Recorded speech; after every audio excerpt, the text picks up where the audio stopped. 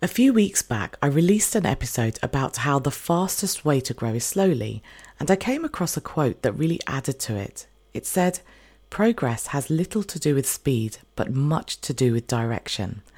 I believe it was said by Timber Hawkeye, the author of Buddhist Boot Camp. I haven't read it, by the way. I just came across this one quote which I really liked. Something I talk about a lot is the need to be intentional with everything we do in our businesses. So let's say you invest in an accounts package that allows you to automate your invoices, payments, and logging of payments.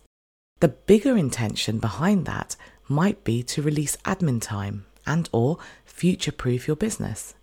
When you're marketing, we need to know why we're on each platform, why we create individual pieces of content. In short, we need to decide what we want to achieve and let that steer our decisions. It's a really important principle if you want to create a lean business. That doesn't mean you won't have moving parts. It just means that each one serves a really valuable purpose. There are two reasons why I wanted to talk about this principle.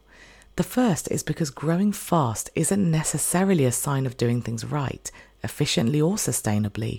It might be if you've been strategic, but fast doesn't equate to long-term success. And this is something I have had to remind myself of because I'm really impatient. And the second reason is because we often make decisions because others have recommended it or because we see others doing it and we think we should too. But as I often say, there's no one size fits all. There really isn't.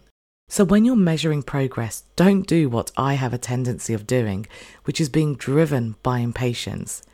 Think about whether your intentional actions are moving the needle according to the direction you want to go in.